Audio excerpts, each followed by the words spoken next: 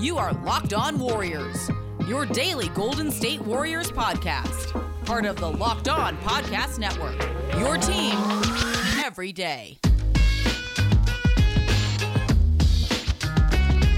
All right, welcome to Locked On. I'm Wes Goldberg, Warriors beat writer for the Bay Area News Group. Thanks to all who are following on YouTube or listening wherever it is that you listen to your podcasts. Here we talk about the Golden State Warriors Monday through Friday, and this has been obviously a really big week for the Warriors. This is free agency, right? And so at first, a little underwhelming from the Warriors side, right? A lot of guys were flying off the board. A lot of free agents were signing elsewhere. We saw targets like Nick Batum, who we've talked about in previous episodes, re-sign with the Clippers. Other guys like Trevor Ariza, who could have been a possible target. Wayne Ellington, another possible target. They sign with the Lakers. You get a bunch of guys going at a bunch of places, and the Warriors aren't getting anybody. And then we get a report that Kent Bazemore is signing with the Lakers, apparently turning down a more lucrative offer from the Warriors. That did not bode well for Golden State, a team that has come out after the draft and said, hey, we got to come out and nail free agency. So it was not looking great. And then what happens? Late at night, well, we get this report from Chris Haynes from Yahoo Sports. Sources, Otto Porter Jr. turned down a mid-level exception elsewhere to play for the Warriors at a minimum. Otto Porter Jr. reaching an agreement with the Warriors. It is a deal that I can confirm, and it is happening. Otto Porter Jr. signing for the minimum with the Warriors. The Warriors looked like losers for the first few hours of free agency. It looked like they were striking out on everybody. And then all of a sudden, we get this tweet, this report, and that Otto Porter is coming to Golden State. And this is a huge win for the Warriors, right? And I wrote about it here at mercurynews.com that this is a big need. They have addressed their huge need for an experienced perimeter player, right? That's exactly what Golden State was looking for, even after drafting two wings in Jonathan Kuminga and Moses Moody at 7 and 14, right? But those guys are rookies. You can't expect much of them right away. There was always a need for an experienced wing here, and there's a lot of ripple effects that we're going to get into.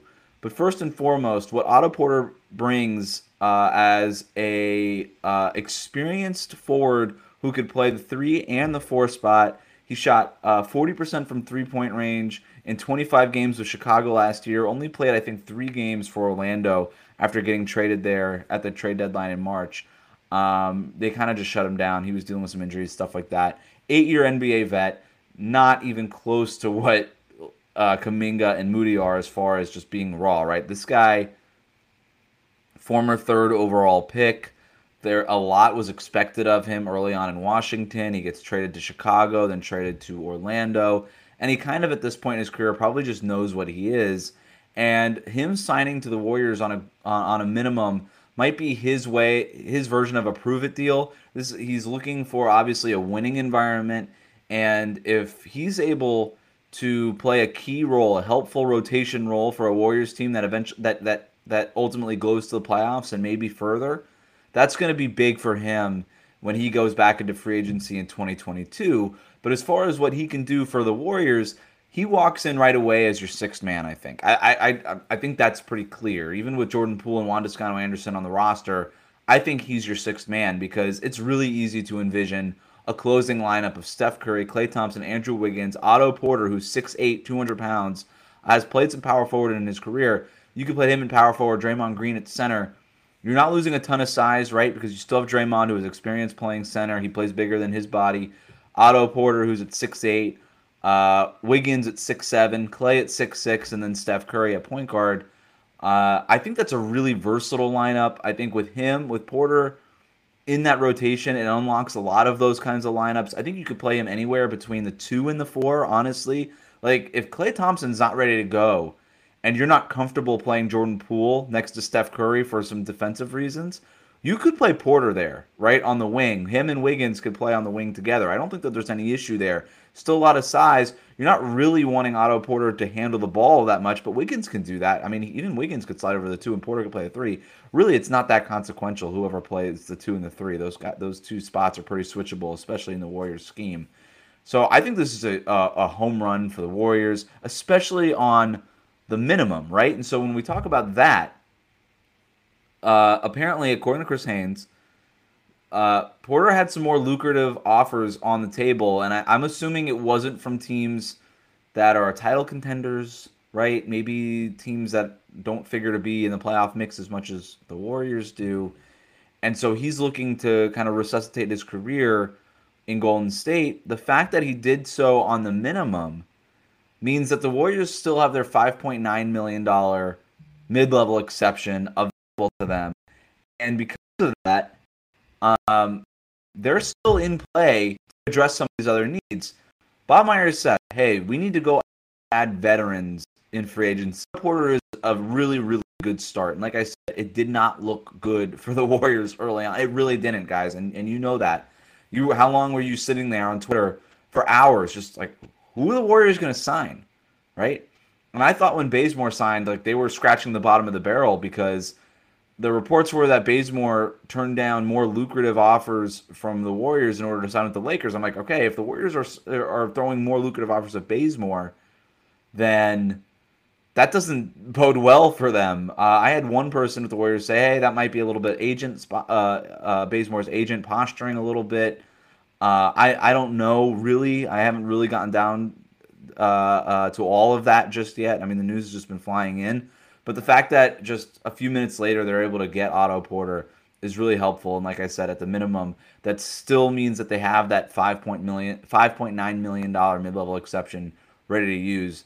The an experienced wing was certainly a need. I think the biggest need for this team is a backup point guard, an experienced backup point guard. There are still guys out there available, despite all the guys that signed in free agency.